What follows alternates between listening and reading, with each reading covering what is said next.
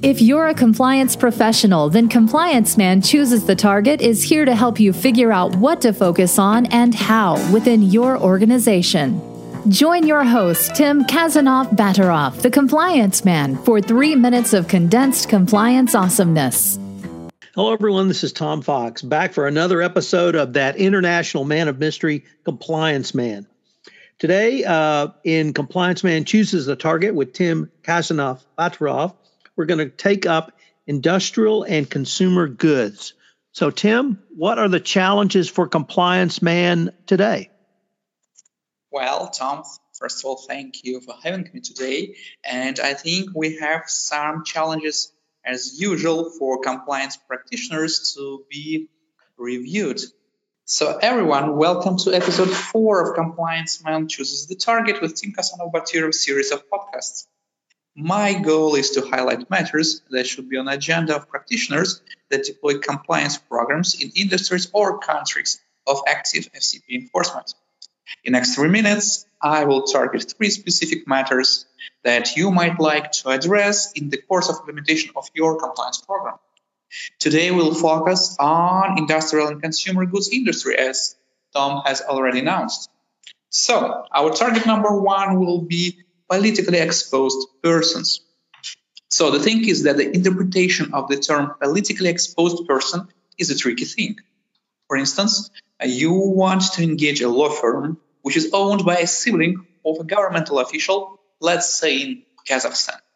If you do business in the country where culturally strong family ties extend beyond immediate family members, it could be a challenge to define whether a person among many siblings of a particular PEP de facto could act as a shadow representative, so to say, of that PEP. How to decrease compliance risk in this situation? Well, I would think the best way would be do the following. First, to find out if your company really needs offered legal services. Number 2, to conduct fair market value estimation of fees to be paid. And number 3 would be to talk to business people and folks in the professional community, or even better, to do detailed background check in addition to due diligence, which I hope do, to find out if your potential business partner enjoys preferential regime before local state bodies being sibling of the governmental official. Tim, could I stop you there and follow up on a couple of those points? Yes, Tom, sure. Number 2, conduct a fair market value estimation of the fees to be paid. Could you give either an example of how someone would do that, or if you have experience in doing it, how would you suggest they do it? Yes, Tom, I have experience of getting expertise and actually surveys on fair market value estimation. In my case, we did it with regard to remuneration to healthcare professionals in the Russian Federation. So actually, we have hired a specialized consultancy which was doing for us this research. So in the end of the day, we were able to find out what is the fair market value of engagement of healthcare professional. So we got hourly rates for the HCPs depending on their level and their credentials.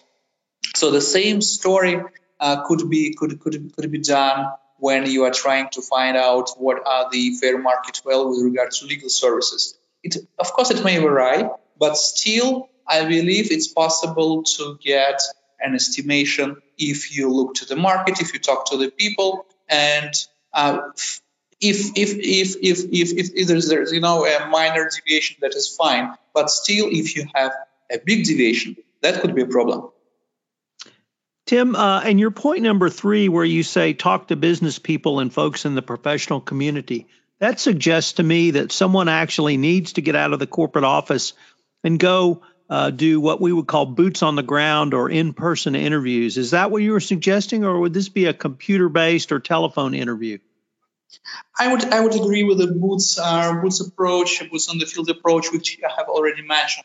So in-person interview, that's something would for sure work. So people on the grounds, people in the fields definitely know everything about the business partner. if there is a person, an employee in the company who is going to be in charge of this contract, he would know 100% who is business partner with whom he's going to make a contract with. So I would agree with you that it should be in-person interview. That would be the best option in this case. So, Tim, if I could ask you, what happens if a company decides to expand, particularly around the construction of some sort of physical facility, whether it be an office or a plant or a something that is generally recognized in the United States as being high risk? What are your thoughts on that? Well, I would agree with you, and I think, Tom, maybe you can correct me that these days we got news from Walmart, right, with regard to their problems with FCPA in terms of getting permits, I believe, with construction of plants in some emerging countries. So when we're talking about other jurisdictions, probably we will have the same risks. And I would think that if your company decides to expand its business by constructing a plant overseas, I would recommend accessing the following maybe 3 areas which might encompass corruption risks. First of all, approvals of design of your plant by respective foreign regulators. So that would be the risk number 1. The area number 2 to be reviewed, I would think, would be the area of permissions on land allocation and construction permits to be obtained overseas. And the number 3 would be taxation, which might vary subject to interpretation of the vague tax rules in many emerging jurisdictions regarding constructions works by overseas tax authority. So in many jurisdictions, tax authorities have a right to give different rates of the tax depending on the legal status of your construction, and it might vary. So it's also an area for potential bribes risk. So I would name these 3 areas as major risks, Tom. And Tim, what about the people that are employed? Because certainly it's recognized that corporations are made up of people, and it's actually people who pay bribes. Exactly, Tom. That would be the main risk. And I would think that in the merits of compliance risk, the risk number 1, and I hope you would agree with me, would be people, because as you have said, bribes are paid by people, not by corporations, not by legal entities. So it is paid by individuals. So the most important assurance you want to get is adherence to ethical culture by your team in the fields. How to assess whether your FCPA ethics program really works even on distance of thousands of miles from the headquarters. I would think you may want to do self-evaluation of your FCPA program using guidance from the DOJ. I think they have issued in April called Evaluation of Corporate Compliance Program.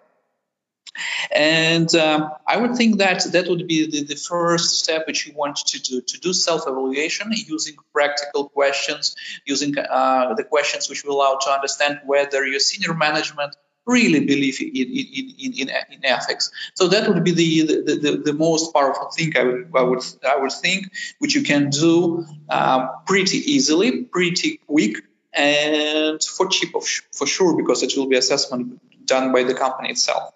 So I will be able to give some other practical insights regarding this self-evaluation in the next episode of our show. Well, Tim, this has been a great review of an area that I think still compliance practitioners literally from America to Russia struggle with. So I look forward to our next episode of Compliance Man Chooses the Target. Thank you, Tom. So we'll be glad to join, and hopefully our listeners will join us for the next episode of Compliance Man Chooses the Target. Thanks for joining us for this episode of Compliance Man Chooses the Target. Help us get the word out by rating and leaving a review. This podcast is a part of the C-Suite Radio Network. For more top business podcasts, visit c-suiteradio.com.